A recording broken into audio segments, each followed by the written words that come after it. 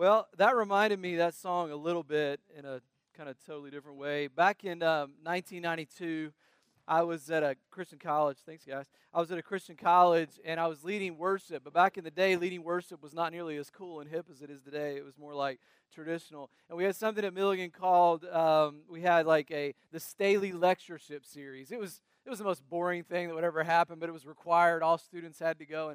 But we had a renowned New Testament scholar named Bruce Metzger who was there, an older man at that time. He's since gone to be with the Lord. I got up with a friend of mine, and we were going to sing Stand Up for Jesus, and it's an old hymn. And because it's college students, and it was like 8 a.m., 9 a.m., I can't remember now, I said, let's all sing Wake Up for Jesus. This will be fun. Wake Up for Jesus. So the next day, we saw the next day, Staley Lectureship Series. Dr. Bruce Metzger is there, and we're all standing, and we're holding hands, doing prayer prior to this this renowned New Testament scholar coming out there. And we pray together, and after it was all over, Dr. Bruce Metzger looks at me, and everybody else has left the room. He looks at me, he says, young man, this was a stern moment. He says, today, are we going to sing the hymn the way the author intended it to be sung? I said, yes, sir, yes, sir. So we sang all 4 verses of every other song that we did the rest of the week. And anyway, I don't know why that reminded me of that, but stand up for Jesus, wake up for Jesus. All right, let me pray, and I'll try to get back on track if that's possible. Lord, thank you so much for how you just care for us and love us. And just pray for the message today that it would speak to us, it would change us, help us understand more about what you want for our lives. And we just pray that in Jesus' name. Amen. Well, we are in the Gospel of Luke. In December, we talked about unexpected hope, kind of the birth of Jesus and how that created hope in people's lives. And this month, the month of January, we're doing undeniable power of Jesus. His power to overcome temptation, his power to perform miracles like the miraculous catch of fish that Josh talked about. Now, the rest of chapter 4 and chapter 5 are all these incredible miracles that Jesus is doing. And next week, we're going to go into Luke 8, and we're going to talk about some miracles that Jesus did. But I want you to read Luke 4 and 5 because you're going to see some incredible stories about the power of God to heal people, the power of God to cast out an impure spirit out of a man, and then, of course, loving and forgiving the paralytic who was dropped on the mat with his four friends who brought him before Jesus. Now, in the middle of all of these miracles, there is one phrase that we want to key in on today, and that is that everybody, despite all of what Jesus was doing, they focused in on one primary thing about Jesus, and that was what? That was his teaching. The aspect that they talked about with Jesus that they focused on was found in Luke chapter 4, verse 31. In the middle of all these miracles, it says, then he went down to Capernaum, which, by the way, was Simon Peter's hometown. It was right on the Sea of Galilee. I'd walked that place, been to the ruins of Peter's house, right there on the Sea of Galilee. And it says he went down to Capernaum, which was going to be Jesus' temporary hometown, moved from Nazareth to Galilee. And it was a town in Galilee, and on the Sabbath he taught the people. And they were amazed at his teaching because his words had authority. Now, that's amazing. They could have focused on anything else, but they focused on the power of Jesus' words. And the longest recorded teaching of Jesus is called the Sermon on the Mount. And the Sermon on the Mount was given not too far away from Capernaum, just on the same side of the lake, just down a little ways. And now they actually refer to it as the Mount of Beatitudes. It was a place where Jesus got up and gave this incredible message. Now, Luke's version of it is more like a summary. It's more like Cliff Notes. Matthew's version of it is much more extensive. Luke's version is only 29 verses. Matthew's retelling of the sermon is 106 verses. And so today, what we're going to do is I'm going to tell you one of the most famous portions of this sermon, because quite frankly, if we tried to do all the Sermon on the Mount, it would take us several weeks just to get through this sermon. And so I decided to go into one portion of it, which was the Beatitudes. Now, when we say Beatitudes, we're talking partly about the attitude of our heart, but we're really talking about what God wants from us. We're not talking about bad attitude versus good attitude. There is a lot of bad attitude out there, right? I heard about this guy after church. He went down to a local steakhouse, and he had a really bad attitude. The waitress was just overwhelmed. And so he says, my steak is no good. You need to take it back. It's undercooked. So she's like, I'm so sorry, sir. I'm so sorry. It was such a hectic day. And she had all these tables. She brings it back to him, and he says, hey, my steak is overcooked now. Anybody ever been a waitress? It's irritating. And so they're like, well, what am I going to do now? And so finally, she brings back, and he's still not happy with it. And then he looks at his potato. It's got one small little black spot on his baked potato. He goes, hey, come here. This potato is bad. She had enough. She reached down, grabbed the potato, and went, bad. Held it back to him and said, listen, if it gives you any more problems, you let me know. Just totally shut him down. You know, friends, there's supposed to be something different about our attitude, our behavior, and we are to be countercultural. And when you think about the Sermon on the Mount, there are many countercultural statements in there. Love your enemies. Pray for those who persecute you. Do not judge. Forgive.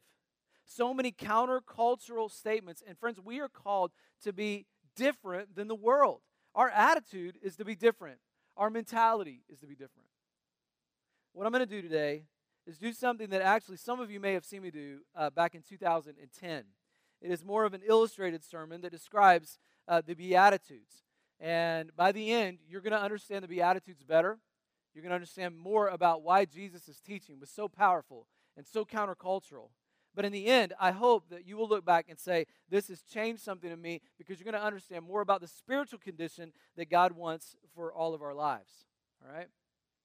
So we're going to go through each of the rungs on the ladder, because I think that Jesus actually in his teaching, he built one statement on another. Anytime you read the Beatitudes and you try to pull them out, I think you miss the context and you miss what Jesus was really getting at. Put it this way. I don't think Jesus ever woke up and he had a sermon to give that day and just was like, I don't know what I'm going to talk about today. What am I going to talk about? You know, I think he knew, right? And he was prepared. And I think when it came to this message, he understood that he wanted something from people. He wanted them to understand what their spiritual condition was going to be like. So the first rung on the ladder, even before you get up there, is blessed are those who are poor in spirit. Who are poor in spirit. This is the foundational stage to the Christian life. Blessed are those who are poor in spirit, for they will inherit the kingdom of heaven. Now, when you think about that phrase, blessed are those who are poor in spirit, we often think, well, that just means I'm not supposed to have wealth. I'm supposed to be in poverty. And some people have interpreted that way. When you say poor in spirit, what kind of words do you think of when you think of poor? What other kind of phrases would you use? What kind of words would you use? Poor. Without. Lacking. What else? Suffering. Broke. Broke. There you go. That's my language. Broke. I'm just broke, man. I'm dead broke. I mean, I have nothing. And I think when it comes to your spiritual condition, the first step on the ladder is to say, I have to come before God and realize that I'm poor in spirit, that I'm spiritually busted. That when I look in my pockets, the only thing I've got is lint, you know? I mean, there's nothing there. And I'm not talking financial resources. I am talking about your condition before God. And you realize that in light of Christ, that you literally have nothing. Now, that is far different than the world, who wants to say that you need to achieve and get and gain more and more and more. It's all about you. It's all about what you can gain in this world. But Jesus says, if you want to be truly satisfied and happy, it starts with you being poor in spirit. Luke says it this way. In fact, Luke does something that Matthew doesn't do, and he gives the other side of the story. Not with all the Beatitudes, but with some of them. And listen to what he says in Luke chapter 6, verse 24. Woe to you who are rich, who already have received your reward. Woe to you, by the way, who by your own effort, by your own power, by your own initiative, you think you've made it. You think you've earned it on your own way. You think you're going to go to heaven just because you've got it all together, just because you are who you are. Jesus says that's not true.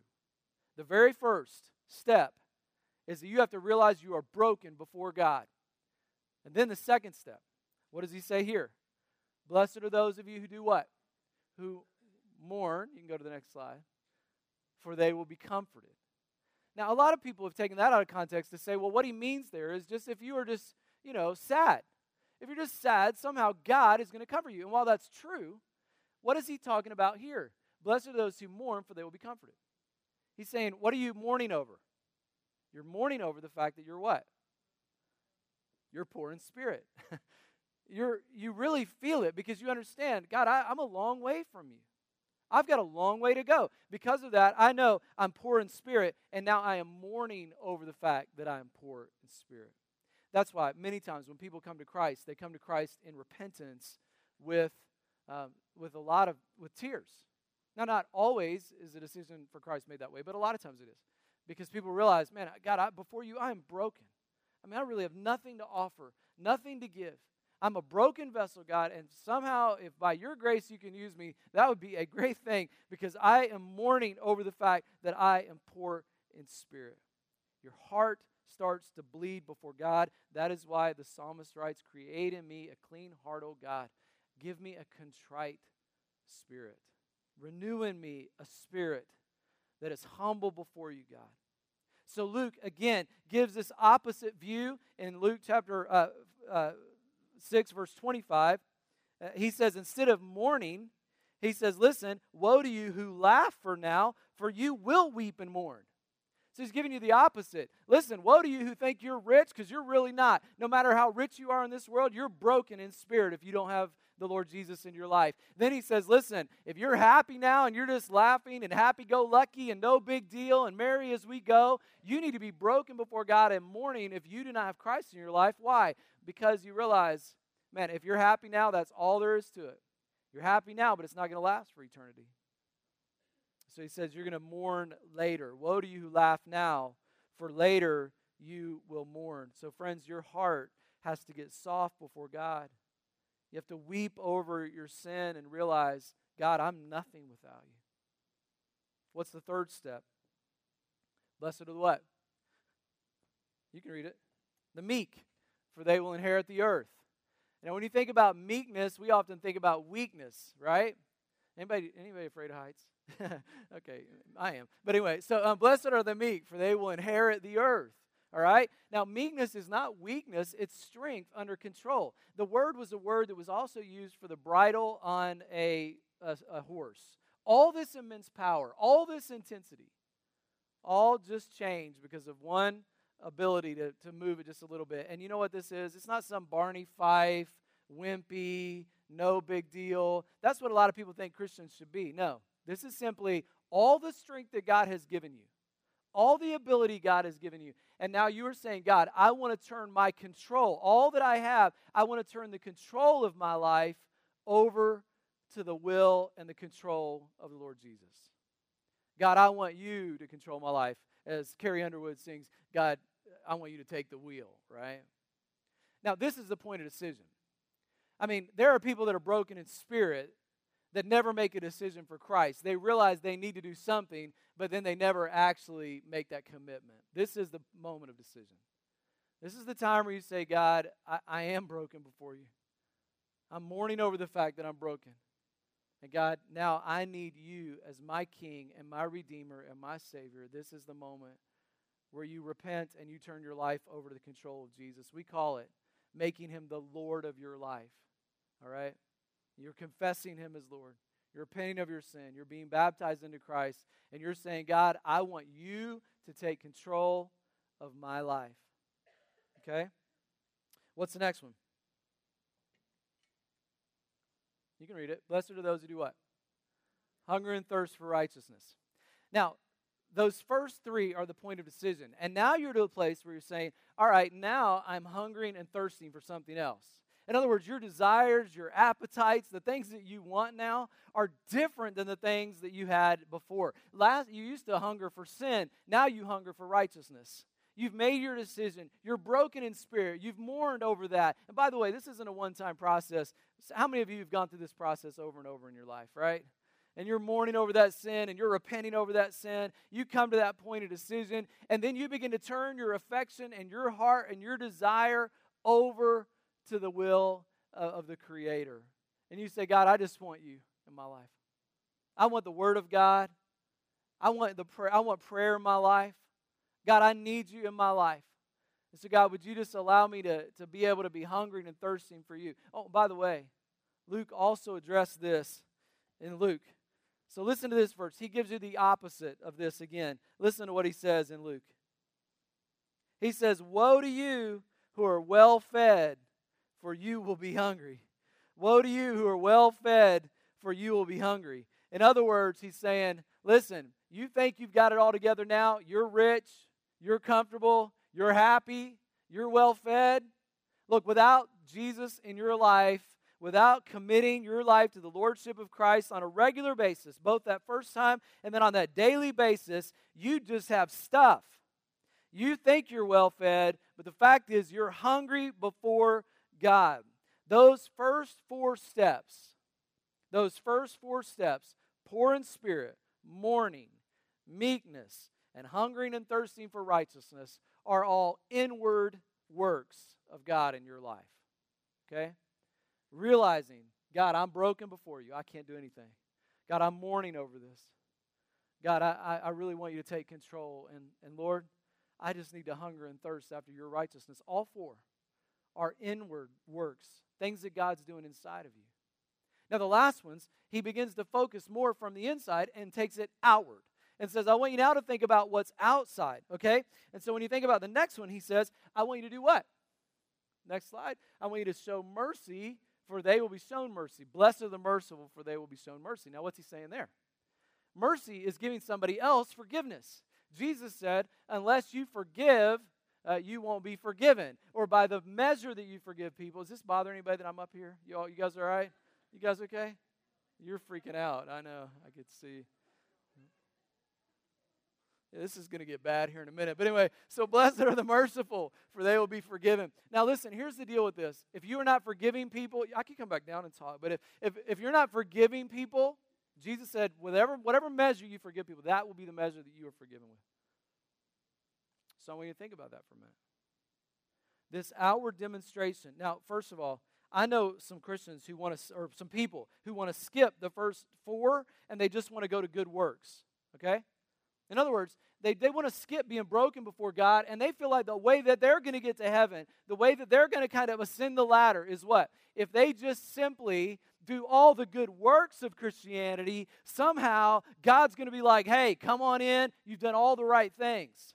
You cannot miss the first four steps on the ladder. Broken before God, poor in spirit, mourning over that, hungering and thirsting for righteousness, giving control of your life over to the will of the Creator. You cannot skip those. Likewise, you cannot just do those and skip the last four. You can't just be broken in spirit and mourning and then say, well, God, that's good enough. I'm good to go. I've done your will. No. Why? Because James says faith without deeds is dead. In other words, if you've done all this, but you haven't yet built on that, man, that faith is a dead faith. And so he says you have to be giving mercy. So if you're a follower of Christ, you've submitted to the lordship of Christ in your life, and yet you're not showing mercy to other people, then you're not living the kind of life that God wants for you to live. Tommy Oakes is a storyteller, really, and a great guy that we knew in Tennessee. He's the most southern guy I've ever met in my life. He's the most hickiest of hicks in terms of like his accent and everything. And so he tells this great story. It was camp, and everybody had this one kid there. This one kid was just completely isolated. He was a little bit different than everybody else, a little bit slower than the rest of the crowd. And for the first few days of camp, everybody kind of isolated this kid and made fun of him.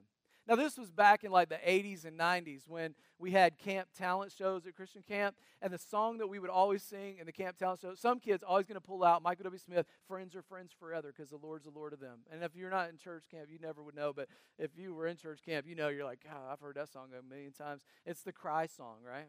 Everybody's going to cry, friends are friends forever, if the Lord's the Lord of you, and you go on and on and on and on. So it's talent night, and this young kid gets up to sing. And he starts singing, friends are friends forever, if the Lord's the Lord of you. And people start giggling and laughing. Look at this kid, how silly he is. And then he kind of stops in the middle of it, and he doesn't really know where to go next. And there was this young lady who people did have affection for, they did like, and she got up in the middle of the talent show and stood right next to him and started to choke out the words along with him. Friends are friends forever if the Lord's the Lord of you. And then she puts her arm around him, and they finished the song together. There wasn't a dry eye in the place. Everybody is, and guess what? The rest of the week, everybody treated this kid totally differently because one kid showed mercy. One kid decided to break out of the norm. And I'm just asking you guys, when you think about your own life, are you expressing mercy to other people? Are you expressing the kind of love that Jesus would express? Are you showing that kind of demonstration to other people? All right, here we go. Blessed are you who are poor in spirit. Blessed are you who mourn. Blessed are you who are meek. Blessed are you who are hungry and thirst for righteousness. Blessed are you who are merciful. And blessed are you who are pure in heart. Now, it's getting serious, isn't it? It's getting serious in a lot of ways, but one of the ways it's getting serious is because pure in heart is not actually a work of you. It's a work of the Holy Spirit in your life, but it's given and it's done because you decide, God, I do want to follow you, and I want my life to be pure. Pure does not mean perfect. Perfect is perfect. God's expectation that you would always be perfect, well, the Apostle Paul spoke about that. He said, man, the things I don't want to do, I end up doing. And the things I do want to do, I end up not doing. And because of that, I'm really struggling before the Lord. But what he is talking about is an authentic, pure relationship with God, okay, where the masks are removed. That's why it gets tough up here. Why? Because it's hard to have masks. It's easier to have masks. It's hard to take it off. It's hard to be authentic before people. I heard of this one guy. He brought his two kids to a goodies department. Whoa, that's not. It's fine. It's okay. It's all right. He brought his two kids to a goodies department store. Anybody ever heard of goodies department store? It's kind of like a TJ Maxx type deal, and so he brings his two kids, and that day they happened to have a mannequin there.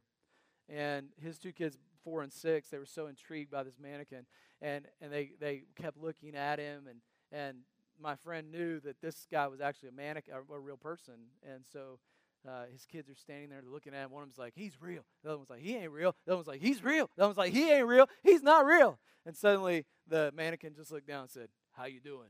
And the guy's freaking out. Oh my gosh. What is this?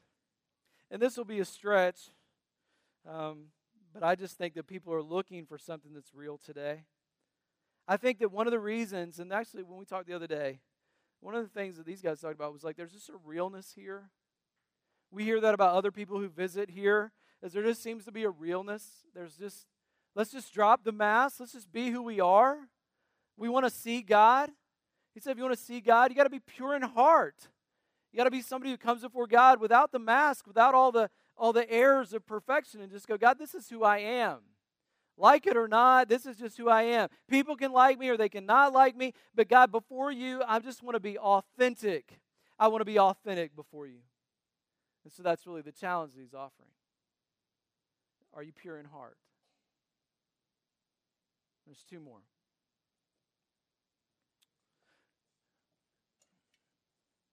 The next one, and this is getting really tough, is blessed are the peacemakers. Why? Blessed are the peacemakers. Because this is up to the top. Why? Because it's one thing to be internal. It's one thing to forgive somebody, but now you're a peacemaker. You're standing with somebody else in between 2 people who are maybe having attitudes or hatred. And now you're able to say, listen, I want to, what? Help to create a synergy here. I want to help build relationships here. Blessed are the peacemakers. Blessed are the peacemakers, before they will be called the children of God. So the question is, where are you on this ladder today? Where are you?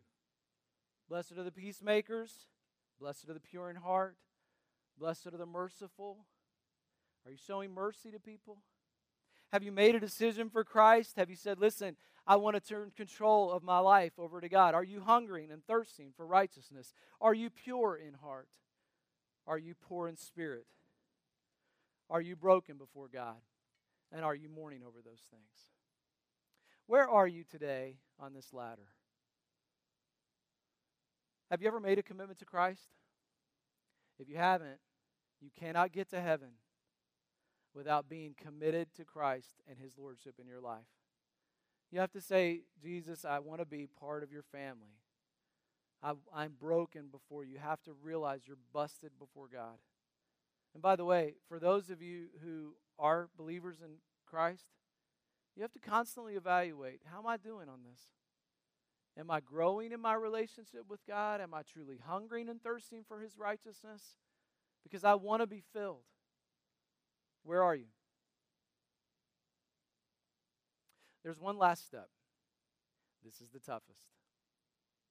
So once you've realized that you are poor in spirit, once you've mourned, once you're meek, you give control of your life over to God, you're now doing what? What's after that? In fact, I'll just test you guys here for a second, all right? First step, you are poor in spirit. Why? Because you're broken before God. Then what are you doing because you're poor in spirit? Mourning. Then you realize, I need to turn control of my life over to the will of God. I need to commit my life to Him. I need to repent. I need to be baptized. So what is this the Bible call this? Control. Giving over control. Meek. Blessed are the meek. And then after that, now you're ready to grow. You're doing what? Hungering and thirsting for righteousness. I was making sure you weren't giving them any help back there, Rob.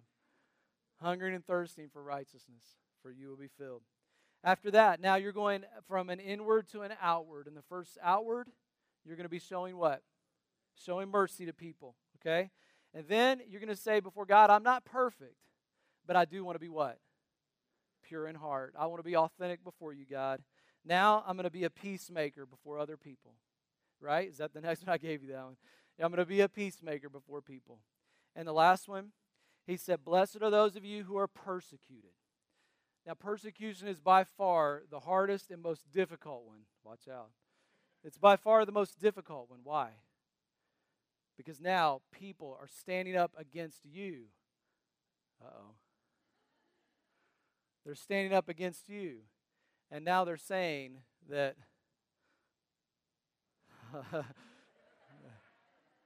now you are making me nervous. This is like America's Got Talent. No, I'm just kidding. Listen, when you talk about persecution, here's the deal. We generally in this life are not very persecuted, okay? But we know people who are. Lisa and I were at a recent conference a couple years ago. We were asked to come pray as we were helping be leaders of this conference. We were on the team to help plan the conference. There were thousands of people there. At the final night of the conference, the main speaker got up and said there are people all over the world who are being persecuted for their faith. Some of those people are here with us tonight. And he said, I want those of you who will pray for those who are being persecuted. Would you come forward? And so Lisa and I, being on the executive team, came forward. And then he said, now, if you are in the persecuted church around the world, I want you to go to one of these individuals, and they're going to pray for you. And so we stood there, and a couple from India came up, and they prayed with us. They told us their story. Their story involved just incredible tragedies of hardship, rape, persecution, pulled from their homes in front of their children, threatened to be killed. Many of their friends had been who had been pastors. And they said, would you pray for us? Now, I can just tell you that in the middle of that, that's an incredibly humbling experience because I've never faced anything like that ever in my life. And to be asked to pray for these individuals and all of what they are enduring was an incredibly meaningful moment. And what I want to say to you is there is persecution. More persecution happened last year than happened in all of Christian history around the world. And we have to be aware of what true persecution actually is. Because the call of a Christ follower is not comfort. It's not just be casual. It's not just show up when you want. It's not just, hey, do it if you want. You're still all going to heaven. The call of someone who follows Christ is what? To be broken before God, to mourn over your brokenness, to be contrite before God, to give over the control of your life over to the will of Jesus, to make Him the Lord of your life, to be pure in heart, to be merciful to others, to be peacemakers, to hunger and thirst for righteousness. And then if you do that, you will be persecuted. If you're not being persecuted, even to a small extent, the question is, are you really following the latter? Are you really contrite before God? Do people really know that you follow Christ? Persecution is part of the plan, guys. It's just what happens. And then this couple from India prayed for me and Lisa. And in a very powerful and bold way, prayed for our ministry and what was happening in our church. And what I want to say to you today is you have to do some serious evaluation, as I do too. Where are you on the ladder? You ever made a decision? If you haven't, you need to. And are you expressing the outward things that God's asking you to express? And when you do, there'll be some persecution. Now, I want to close with something I think I've also done before, but it's one of the really meaningful kind of quotes that I've heard, and it's called the Fellowship of the Unashamed. I put it on the screen so you can read it with me. It simply said, I'm part of the fellowship of the unashamed. I have Holy Spirit power. The die has been cast. I've stepped over the line. The decision has been made. I'm a disciple of Jesus, and I won't look back. Let up, slow down, back away, or be still. My past is redeemed. My presence makes sense. My future is secure. I'm finished and done with low living, side walking, small playing, smooth knees, colorless dreams, tame visions, mundane talking, cheap giving, and dwarfed goals.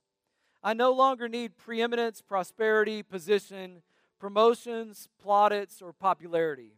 I don't have to be right, first, tops, recognized, pleased, rewarded, or regarded. I now live by faith, lean on His presence, walk by patience, live by prayer, and labor by power. My face is set. My gate is fast. My goal is heaven. My road is narrow. My way is rough. My companions are few. My guide is reliable. My mission is clear. I cannot be bought, compromised, detoured, lured away, turned back, deluded, or delayed. I will not flinch in the face of sacrifice, hesitate in the presence of adversity, negotiate at the table of the enemy, ponder at the pool of popularity, or meander in the maze of mediocrity. I won't give up, shut up, or let up until I've stayed up, stored up, prayed up, paid up, and preached up for the cause of Christ. I'm a disciple of Jesus, and I must go until He comes, give until I drop, preach until all know, work until He stops me, and when He comes for His own, He will have no problem recognizing me because my banner will be clear. And friends, my prayer is that will become your kind of prayer today. God, I recognize I need You. It's a broken heart. My life is in Your hands. God, I'm hungry for You. I'm thirsty for You. Turn me into a loving person when I can just love people and show mercy all day long. Turn me into the person who's just real all the time, not trying to put a mask on or be phony. God, turn me into the kind of person who isn't just a thermostat, who actually can change the temperature in the room.